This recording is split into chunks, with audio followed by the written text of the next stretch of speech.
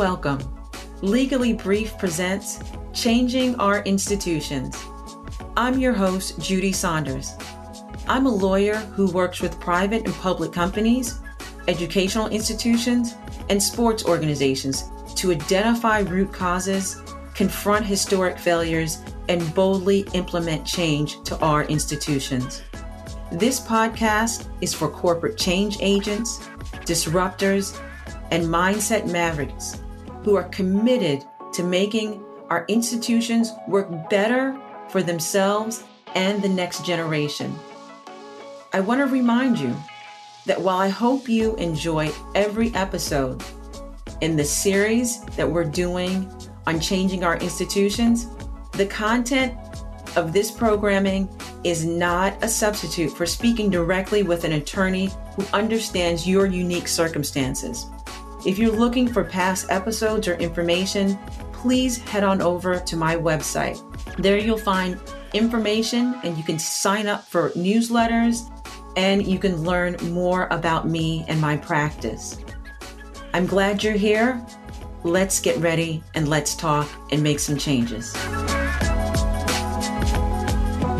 What happens when individuals decide that they're going to make a change? It may be a change that feels so small that it's insignificant. The change could be within their own selves. It could be within a bigger system. Their efforts can happen and they decide to make a change within their company, their community, their neighborhood. And the first thought is, will it have an impact? Will it make a difference? Does it really matter? And should you set out and embark on this change when you are a David or Danielle and you're fighting a bigger system, a system that feels like a Goliath? Not too long ago, I joined a group of highly skilled legal minds, attorneys at Greising Law.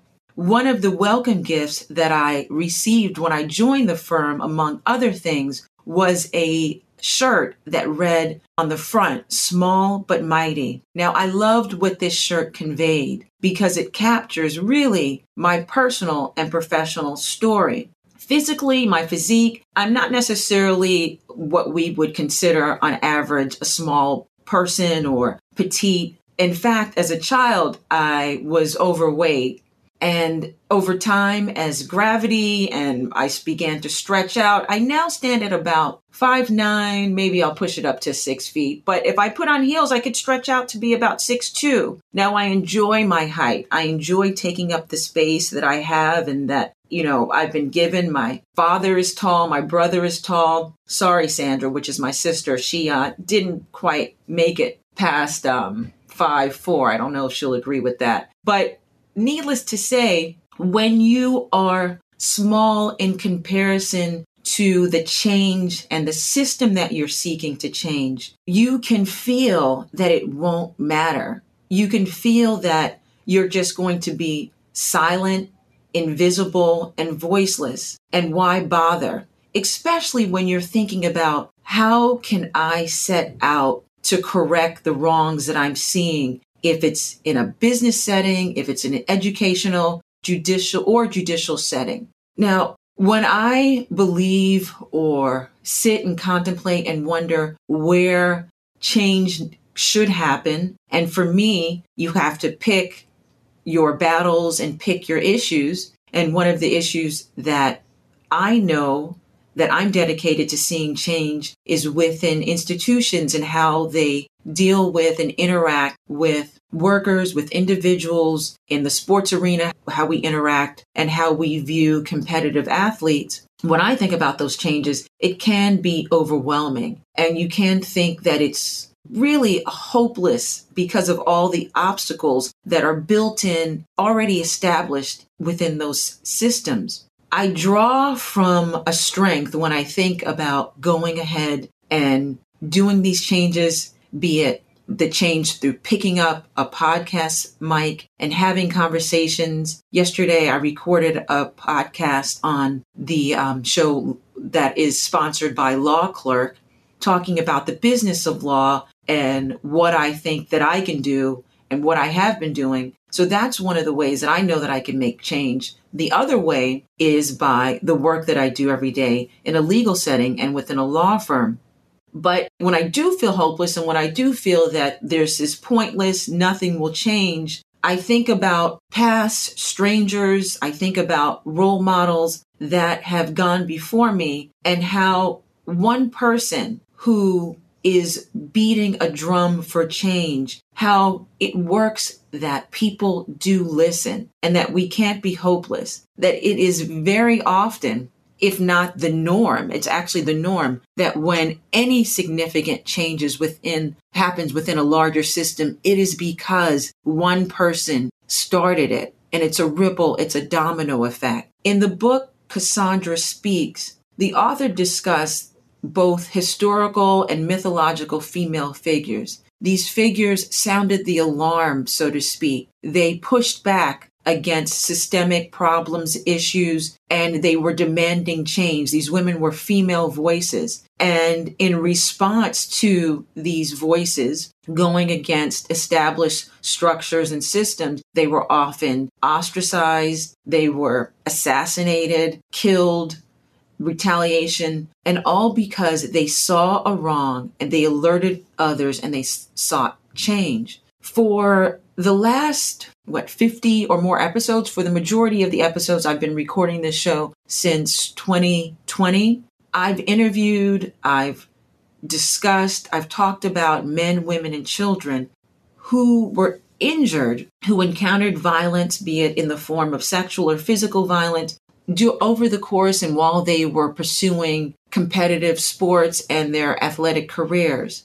Now, sports, that's one system, and I saw patterns when I started taking those cases, and it was the same disturbing pattern that I had seen as a prosecutor. And it was something that I could not just take these cases and not say anything about what was very apparent to me to be something where we can make changes. How many times, all of us listeners, do we hear about the new uncovering, the new reveal of another scandal? And I hesitate to call these scandals because usually when they fully come to light and you hear about the survivors, when you hear about the cover-ups, they've usually been going on for 10, 15 years. So they're a known secret. They are out in the open. It's just for fear. It's normalized, the behavior, the abuse, the violence has been normalized, that they stay and they're not prosecuted, they're not taken seriously, and that leads to harm and trauma in all of us. We all are connected. So when someone is hurt and it's not addressed, that leads to shame. If it's a child, they become an adult. They themselves have family. They have families. We work with them. We all live together. So it impacts and it affects all of us. And that's the change that I'm really seeking when I have these discussions, and when I think about how can we as individuals, when we think about and we see a problem, we have to move. We have to think that it is possible. We have to think we're small but mighty, and that we can affect and bring about impact even in larger systems. So for this podcast, the past couple of months, that's what I've been talking about. I've been talking about how can I, in the position that I'm in, and how can you, listener, in the position that you're in, not be overwhelmed when we think about the changes that need to happen within our systems. You think about the most recent societal, social, civil rights awakening in America. It's been, when did it start? Maybe in the end of 2019, 2020 is, I guess, when it really hit a crescendo with the murder of George Floyd. And it wasn't something on a government level where individuals your elected leaders were coming in and passing legislation and revamping systems. No, it was one or two or three or a group of individuals who started movements, who started marching, who started demanding change. And that's exactly how it happens on every level. It is a grassroots level. So I found that to affect these small changes, to start small and really see that ripple effect, that you have to be consistent. And that's what leads to the bigger, more impactful change. As I was saying, the majority of the shows and the discussions that I've been having, the interviews, while they have focused on patterns and ways to think about, bring about, and crystallize the issues and the abuse that I've seen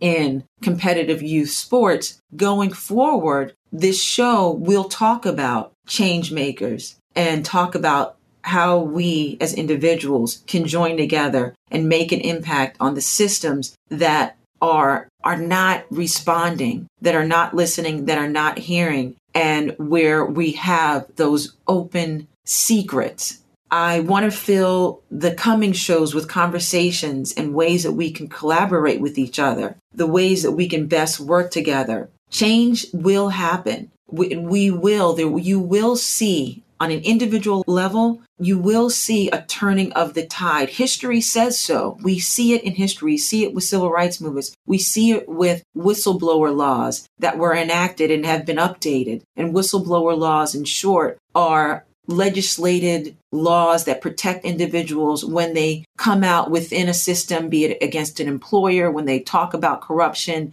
There's whistleblower laws that protect government employees when they expose waste within the government. So that protects them. So those are things that happen because someone started on an individual level and they had an impact. So tides can change when we start on the macro level, when we start in our friend groups, in our neighborhoods, in our office groups. And why does this happen? Because you have to remember, and I do take it seriously, that we are small. You are small as an individual, but what you are thinking about, the vision, the power, the energy that you put toward something. I really believe that when you have a vision, when you have a hope of change, that it will happen. It may not happen today, it may not happen tomorrow, or even in your generation, but a vision and an energy of individuals striking out to do something and to make a change that's positive, it will happen. Look at the Black Lives Matter movement. Look at the Me Too movement. These are things, those are examples and inspirations that we can use. Some other examples that I want to leave you to inspire you with of how we see changes that happen on the grassroots level that we're all benefiting from. Look at, these are common names that you may not even need to Google, but they're names that you remind your kids of, remind yourself of when you're, putting your head down and saying, this is hopeless. I won't see anything happen in my employment. I won't see, there's no difference. There's no reason to speak out. Just, this is the way it is. Think of individuals, this is a big one, an individual like Harriet Tubman. Think about Marcus Garvey. I'm going to someone that I learned about, and that was such a huge inspiration to me, Viola Liuzzi. She was born in 1925 and was killed in March 25 of 1965. She was a white woman, an American civil rights activist who listened to the call of Martin Luther King, and she traveled from her comfortable home in Detroit, Michigan. She didn't have to, and she went to Selma, Alabama. And while returning back from that trip, she was murdered by the KKK. She left, I think, she had more than 3 children, and she was in her, she was in her 30s. When she set out, she said, I can make a difference as an individual. And for that, she paid with her life. Mary Ann Carey, she was born in 1823, believing that she herself, small and in unbelievable circumstances, in the middle of slavery, she spoke out. She was taught by her parents that it was worth it. It was worth the fight as an individual to fight for equality. She provided shelter to fugitive slaves. That happened when the systems were so oppressive that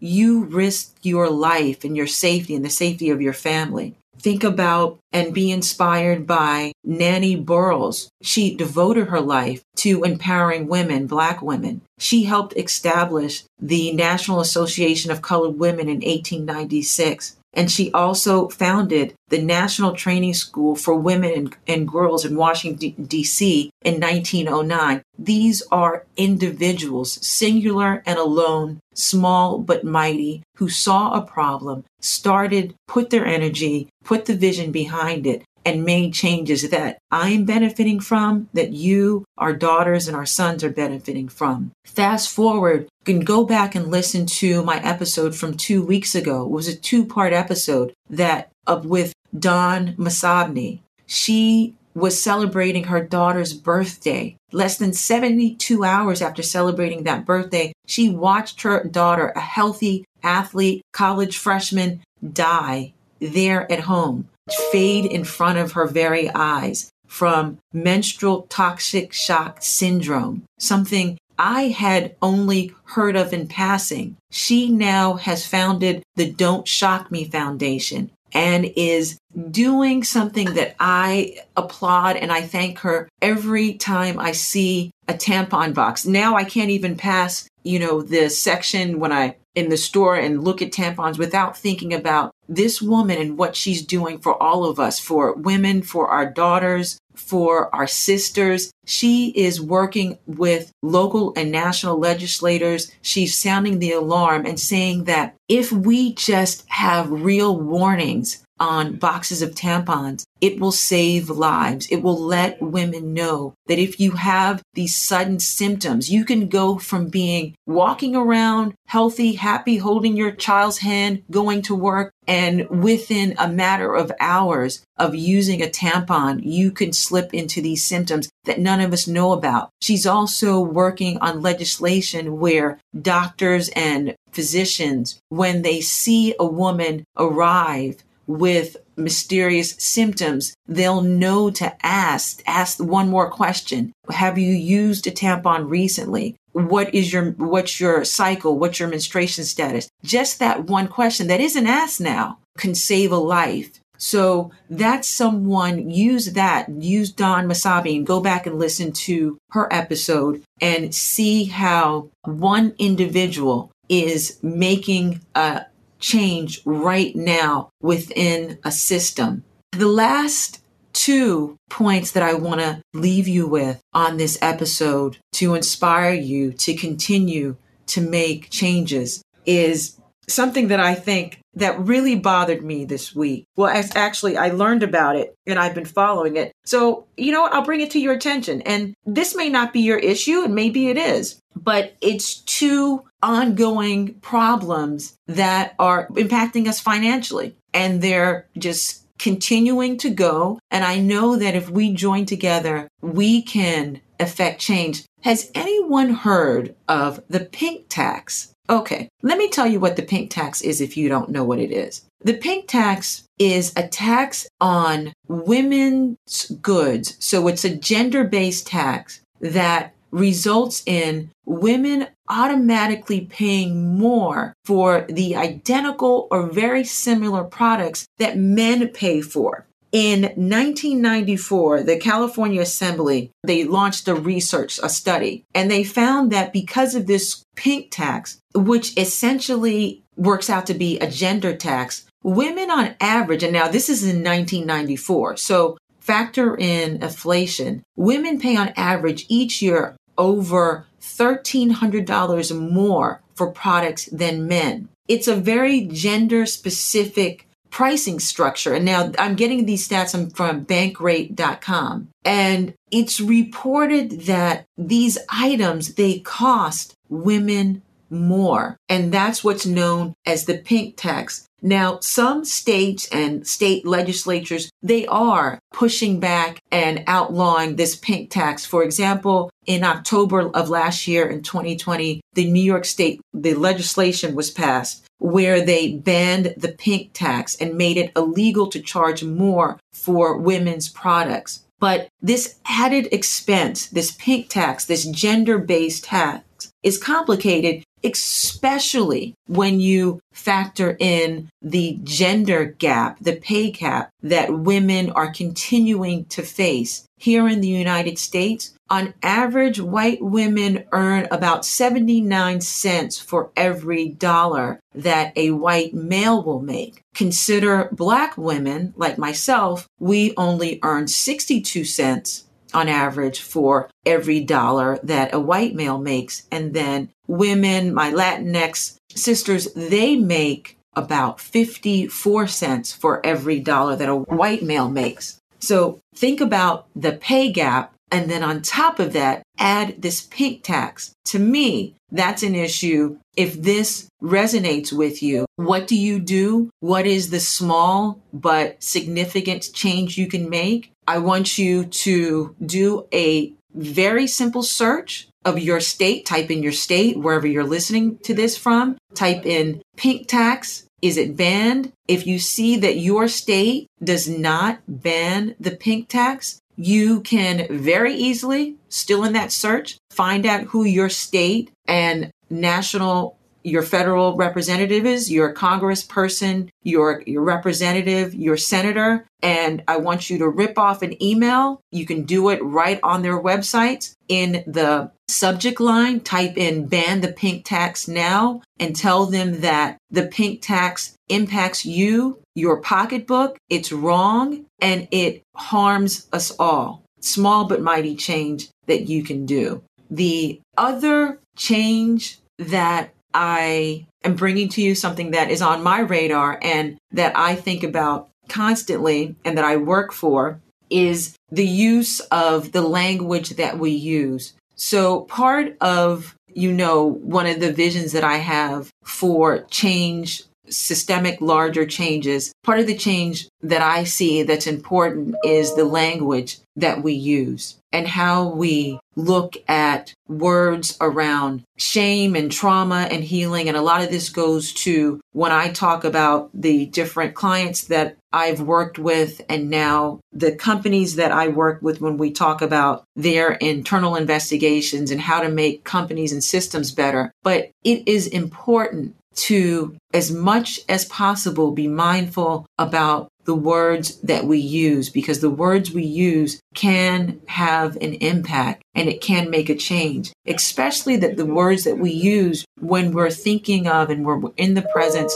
of children. For example, if you are in the educational system, and even if you're not in the educational system, if you have school-age child, if you're interacting with them, think about, and I want you to look into these terms. I want you to start thinking about how we can, on a community, on a family, on a grassroots level, look into the whole concept of neurodiversity. When we think about neurodiversity, you will see that there's changes coming about and the elimination of things such as SAT and ACT scores. Now, it's not only because of COVID that these standardized testings have started to fall out of favor, but it's also because I've seen a trend with people understanding and being more accepting of the way that individuals learn, process information, and present. It used to be that when I was in school, there was a very harsh line between you're smart, you're not smart. You get it. This person is on a college track. This person isn't. This person is dumb. This person isn't good at math. Now, through a better understanding of neurodiversity, not using those words, and this is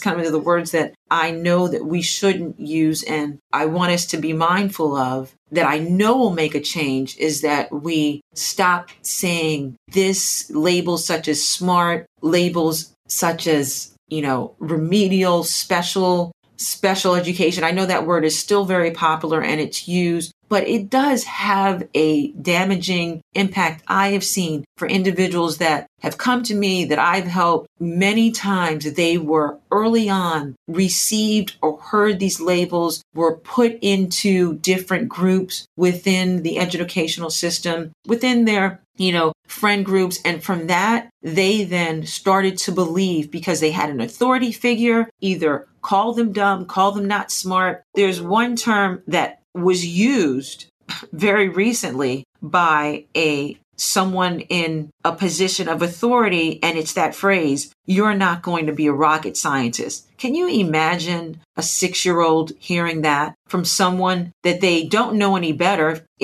In their mind, this individual is bigger than them. They're a teacher. They're going to believe it. They're going to carry them with that. We have to stop thinking in those terms. We have to stop labeling and putting that shame on individuals. That's a change. If we can stop that on our individual levels, that's a change that's going to help us all. Those are 2 changes that I wanted to bring to your attention. If you may have your own issue, you may have your own vision of where you can start, and maybe you've already started. I would love to hear about how you, in your group, in your setting, how you're setting out to bring about change.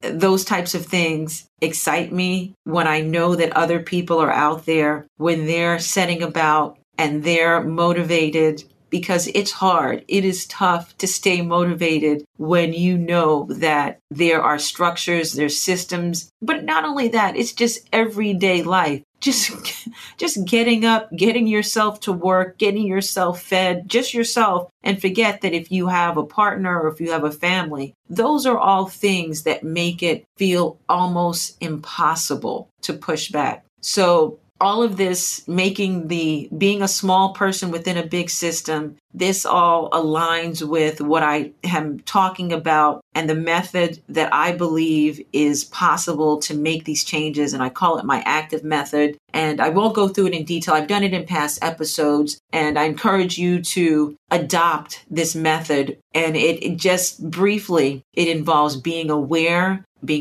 of where it is, what it is that you're seeking to change, joining and looking for a community that also shares that ideal, being measured, being time measured, knowing that change doesn't happen immediately, tempering your expectations so you do not become despondent or discouraged. And then it also involves implementing, having that plan and implementing, understanding that everything that matters happens grassroots. Everything is grassroots. And it is shifting the mindset, shifting your energy, whether you are a survivor of something and that's your motivation for change, not seeing yourself as a victim, knowing that you are that experience, what's happened to you has given you that know-how, it's given you that experience and given you that authority to set out. And then finally, the last step in the method that I believe will help any change maker is being an encouraged activist. And that's the hardest part, because you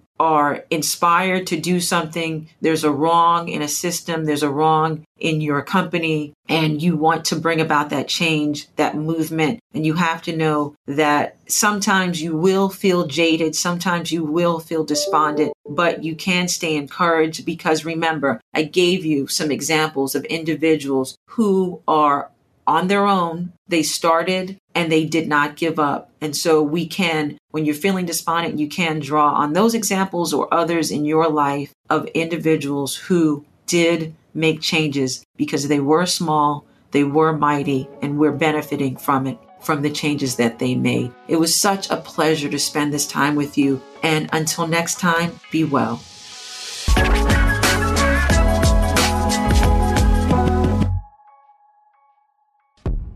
All information and content in this podcast is provided for entertainment purposes only. Nothing in this podcast shall constitute legal advice and shall not create an attorney-client relationship. This information is general and may not be applicable to your particular circumstances. You should review your particular circumstances with an attorney. All liability with respect to actions taken or not taken based on the contents of this podcast is hereby expressly disclaimed.